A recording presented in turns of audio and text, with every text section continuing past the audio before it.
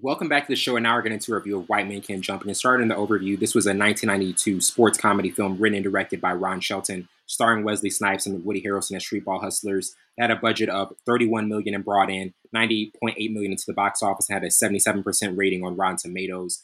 And looking back at this film, as because we've seen a lot of sports comedy films in the past, this one was just extremely unique because of the chemistry Wesley Snipes and Woody Harrelson had. Obviously, Rosie Perez in it.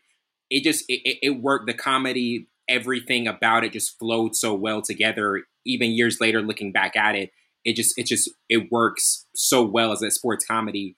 What stood out to you looking back at it and some of your initial thoughts of this film? And I said this before. Well, after we went to break, it was so low budget. Yeah, it was so low budget.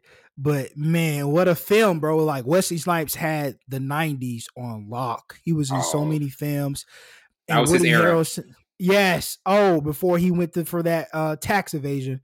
But Woody Harrelson, man, is another great actor. And this was in a time where he was finding different grooves because he wasn't mostly doing comedy, but I think comedy is his best work. Yeah. Best films was in comedy. He could do those drama films or whatever, but I think comedy is his best one suit. But man, what a film. It's basketball, it's relatable. Hustling, it's relatable. Love, it's relatable. So it was a relatable film. It's easier to watch. You don't need a PhD to watch this film. So let me analyze this. And like before we get to our first topic, the chemistry, like Wesley Snipes and Woody Harrelson, they work together so well. Like, do you think that was one of, because obviously there are so many parts that have to work well when you put together a cast like this and a duo like this? Like, do you think that was probably like the first thing the director had to focus on was like, I gotta find the perfect duo for this movie to really skyrocket and it to stick for the audience? Yes, because I've read stories about Wesley Snipes not being a real good basketball player. And he was terrible. It was so terrible. At the auditions, but he would play the character so well to a T that they overlooked a lot of stuff. So chemistry definitely played a part, because if he didn't have chemistry with Woody Harrelson or vice versa, I don't think this movie would have worked. And you got that spiciness from Rosie Perez, that spiciness, that man, I am tired of crap. Like, I'm in love with you, but if she added that spiciness, and then Wesley Snipes and Woody just kind of just added that oomph to it to bring those characters' life, and the chemistry definitely played a part. I don't know if they hung out before or after set, but on the screen, you can tell they work well together. Tell. Yeah, definitely. And now getting to our first topic, from 1 to 4 stars, what would you give it? What would be your particular rating from 1 to 4 stars, and some of your reasons? I'll give it like a 2.5, because one, it was low budget. The shots wasn't, even the shooting in the rim. It's a lot of jump cuts in there, a lot of shots I wanted to use. But I think the storyline was relatable. It was easy to watch. He was always glued to the screen. There's a plus there. And I think you have 3 really good actors who, at a young age in the 90s, played really these roles. Good actors, man. Really good actors. This is a good trio. And they brought it together. Obviously, you had some sharks, losing money, hustling, the family aspect, them trying to move out the hood. So it was relatable in a sense, and that's why I'm hustling this. What I'm doing it for my family. I'm doing this for my girl. Pay off this and that. So it was relatable. But other than that, it was, it's one of those films that they didn't think was going to have much impact, but it did. Translated. Yes. I don't think they expected this to work. That's what I was about to ask, because I'm like, I feel as though this was one of those movies where they put it together and were like, all right, it's going to be a nice, cool summer movie. Right. We're going to keep it moving. And then they're like, wait, y'all liked this? Bro, because they played in a movie together. I don't know if Money Train came. I think Money Train came after this, because they saw that they had good chemistry. But Money Train and they just added another Latina, which is Jennifer Lopez, which is so funny. He was like, all right, this is what we're going to do. We're going to get the two same actors, but instead of Rosie Perez, we're going to get Jennifer Lopez. It's hilarious. Stick to the script. And I like Money Train. Money Train was a good film too. So it was simplistic, bro. It was nothing to this. It was just like, all right, this is what we're doing. Everybody can relate to this. This is what I'm gonna write. And we need some actors to bring it out. Wesley Snipes is available. I'm pretty sure he's in between movies. This is like Robert Downey Jr. playing in Tropic Thunder, waiting for Iron Man. This is what this is. And I love Tropic Thunder, even in the blackface and all that stuff, bro. I thought it was extremely funny. And it wasn't, and I'll say this on air and for everybody, it wasn't derogative towards black people. It's a difference when you do blackface to demean a culture, but it was funny. It was a bit. And he didn't say anything that was outside the race. Like it was just like it was in good standing or whatever. It wasn't going demeaning our culture.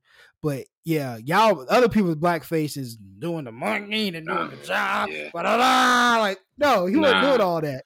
It was just a voice. I'm the dude disguised as another dude playing another dude. I know who I am. Sure. But yeah, man, I need to go watch that movie.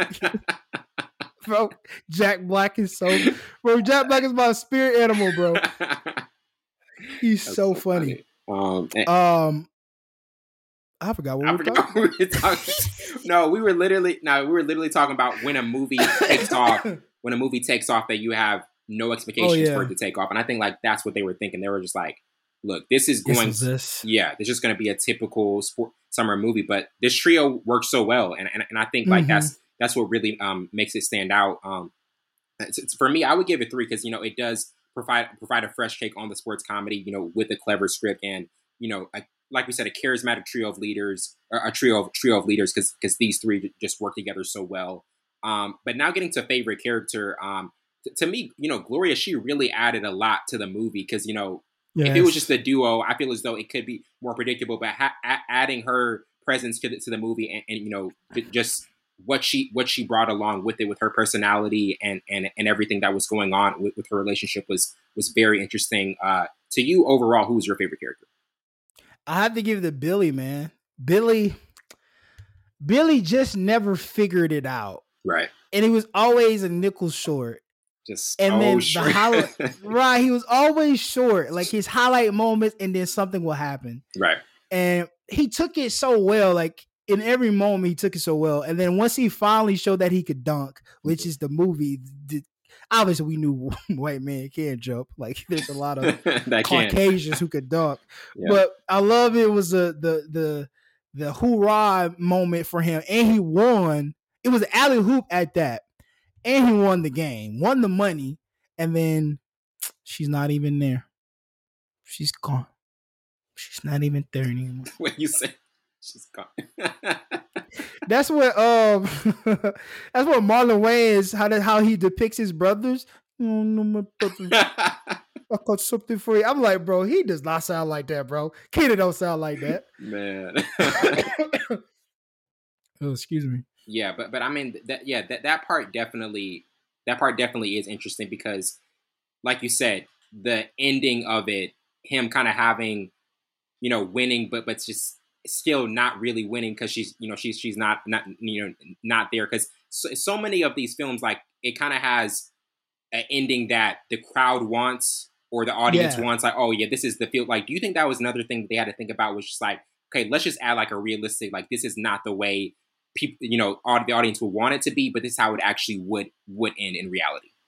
Yeah, it played out. And then, I mean, she even gave him a second chance before the tournament and she just rollerbladed away. But yeah, man, I thought that was the ending that it needed because he kept getting cut down, even by Sydney. He kept getting cut down. So yeah, his character, and then he took it so well, though. He was a good sport. Yeah, absolutely. And now getting to most memorable scenes, I had Hustling Raymond, also the store robbery, I'm in the Zone, and then obviously the final scene with that realization of him winning, and then her not being there anymore. To you, like, what were some of the memorable scenes in this one, and just kind of like the main standouts? Billy, all those obviously, especially Raven. He's like, you know what? He'll poof you. I'm gonna go to my car. I'm gonna get my gun, bro. As soon as he said good, I'm out of there. He don't have to turn around. I'm going. But the one of the scenes that really stood out, and this was his like another hurrah moment, was when he was shooting to get Gloria on the show so she can play. Oh yeah. Yeah, that was really, really dope. And then she was murdering, killing it. She finally got the money, but he just like, bro, Sydney is not good for you. Bro, you had it all. Yeah. Y'all got the money. Y'all could pay Westcomb back off. Y'all could ride to the sunset. But it's always a foot where it's not supposed to be. And I think that's another, like, he just made bad choices. He didn't have to. And then Sydney said that, bro. You didn't have to come over here. You didn't have to say yes. Yeah, that's the thing. Which is green. That's cold. That's why he wasn't my favorite character. He was a butthole, bro. But I understood it. But dang, bro, come on, man. You couldn't do Buddy like that. Man, that's so true, definitely. And now getting to our next topic, most memorable quotes I had. Sometimes when you win, you really lose, and sometimes when you lose, you really win. Also, winning or losing is all one or organic mechanism. And then look, man, you can listen to Jimmy, but you can't hear him. There's a difference, man. Just because you're listening to him doesn't mean you're hearing him. And then also, I don't mean to brag, but I'm the greatest. Some of the, in terms of like some of the quotes that were the standouts for you, like which ones do you think were like, some of the most memorable ones?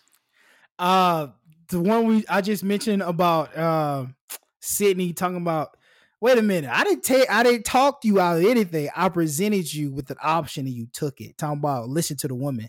Mm-hmm. And then he was like, I tried to listen to the woman, but you told me. Then he was like, no, I gave you an option. Bro, that's so green. Bro, semantics. And then the other one, you calling me ugly? Your mother did. Like, bro, come on. But that's the character. Yeah. They're like brother, like, big brother, little brother. But I think that's what brought more relatability to people from different backgrounds with the same focus or same objective that become really family. They became family in a way. Yeah, for sure. They became family away. And how many times we encounter people that we didn't think was going to be in our lives for long, and we just relate to them. They get on our nerves. We make bad decisions together. We can't leave them.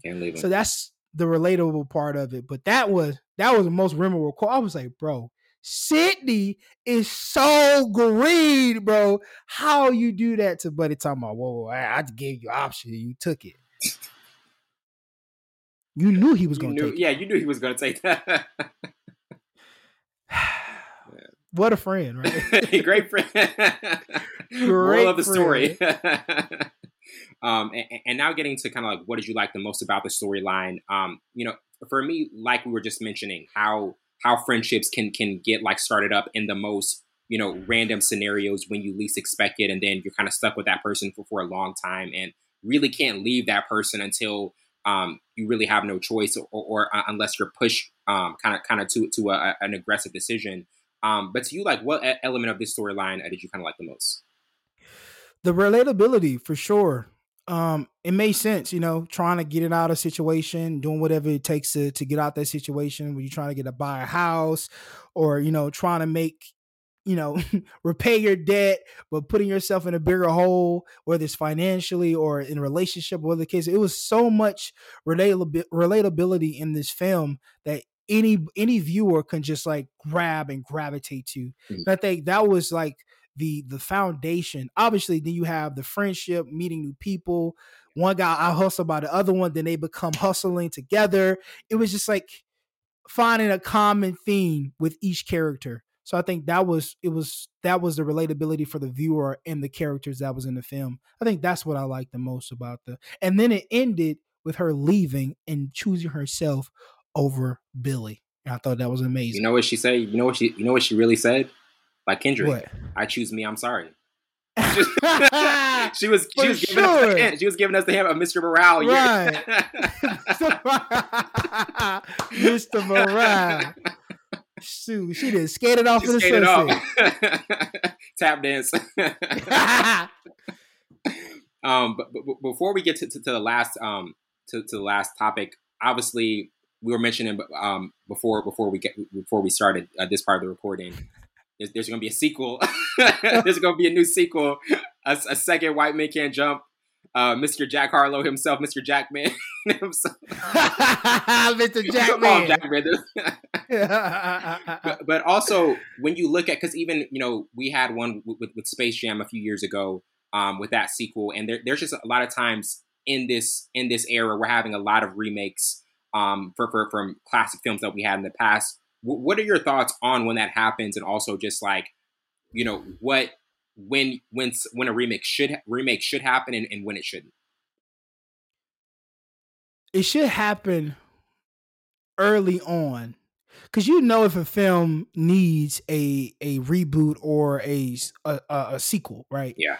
And we've gotten so many movies like Coming to America 2, have not watched it. You don't need to. Space Jam, have not watched it. There's so many other movies that have had reboots or sequels that's just like, bro, why? Like Dodgeball is about to come with another money grab. Bro, don't do it. I probably won't watch it, even though it has the same characters in Dodgeball. I don't know if you ever watched Dodgeball with Ben Stiller.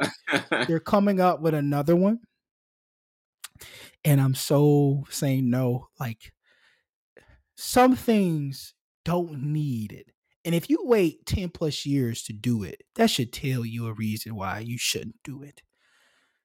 Don't do it. Hearing that they're trying to make another Heat, and I'm like, please don't ruin my favorite film. Please don't ruin it. I'm not gonna go see that.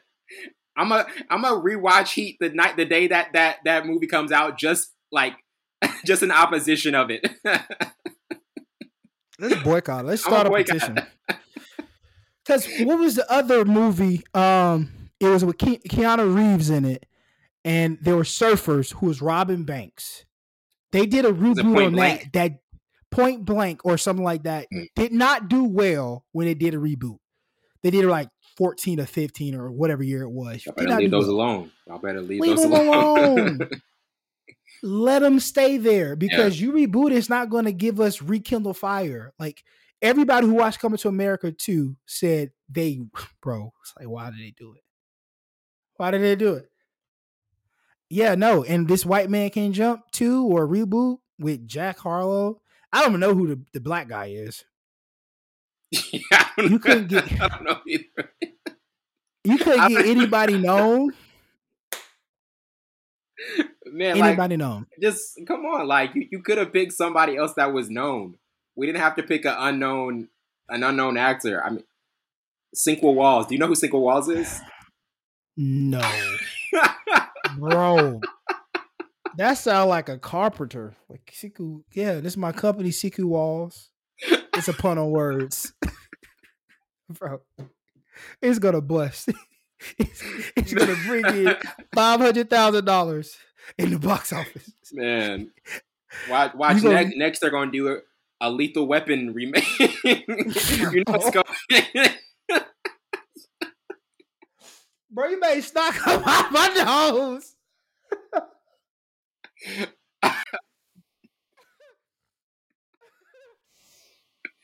They better not make no Lethal Weapon. It's 10 of them already. Why would you make a reboot? Bro, if they come out of Lethal Weapon, who would you have playing? You better not know. Bro, I am done. Man. I am done. They better not do that. Put an end to that now. Put an end to that. I'm boycotting Heat. That's the one y'all bet. Oh my God. Man. Don't ever touch that. That is liquid gold. Literally, man. You can't even get close to that. You can't even get close to that. Not even the scene, the diner scene alone, bro. That makes the whole film to me. He was just like nonchalant, like he ain't no bank robber. He's just like, I'm just having a cup of coffee. What about you? Like, bro, like, I know you about to rob a bank in about 3 days. I'm just sitting here talking to you like normal. Man. Bro, but yeah, these reboots, sometimes you gotta end that, bro. You don't need them. Let stuff belong. And I know you could come up with another film. If Fast and Furious, oh my goodness, could change storylines every movie. and become superheroes. I know you can think of another movie besides rebooting White Man Can't Jump, all these other films that y'all trying to do. And if they did try to do, don't you gotta get the blessings from De Niro then? At least do that. Pacino. I'm still not gonna watch it, but at least do that. I don't think they came. I don't care if they came out of the commercial. Stop the commercial. I know this is not the normal heat, but give it a chance. I'm turning it off right then and there. I'm not doing it. I'm gonna rewatch the old one. That's crazy. White Man Can't Jump reboot is going to Netflix. Not even Netflix. It's going to Tubi. It's going to be on Tubi in 2 months. Man. It's going to be on Tubi. But now getting into our last topic, 10 years from now, do you still think this will be watchable and intriguing? And it is past the test in so many ways, the time mark. This is one that, like we said, I don't think the directors even thought that it was going to be as big as it was, and it really skyrocketed into its own form in just so many different ways. But to you, how do you think this will age? Just for newer viewers, as we mentioned a lot, and also just as a sports comedy movie, you can watch at any point because, like you said, this isn't a deep film. This is one that you can just really enjoy for 2 hours. It was so watchable and enjoyable that they want to do a reboot, right? So, and I saw the pictures that Wesley Snipes and Woody Harrelson took together, and then Wesley Snipes did his own little photo shoot, and it was talking about what he was wearing. Bro, his fit was fire. He had a bucket hat, normal 90s attire. Such that's a still 90s feel. Yeah, nostalgic, and it was still going. People were ripping him, bro, nobody wear that no more. So I don't know if this newer one will even resonate to this generation. I don't think, but I do think if they gave it a shot, watching it, they will like it. Love it because it's relatable. It's still relatable to this day. Yeah. But that new one, no remakes. Hey, Full Scope boycotts remakes. We're not going to review it. Don't even ask us. We're not. Oh, you like remakes? Well, so if it is a good one, if it's if it's a good one, because if it's not 20 years, I should say Heat. We just don't. We yeah, that's the one I should say. I should say Heat. No, because I will fly to wherever I will boycott it at the city. Bro, megaphone and all. Yeah. Literally, man. Well, that wraps it up for tonight. I'm your host, Wendell Burns. I'm my counterpart, Savon Morse. This has been Full Scope. See you later.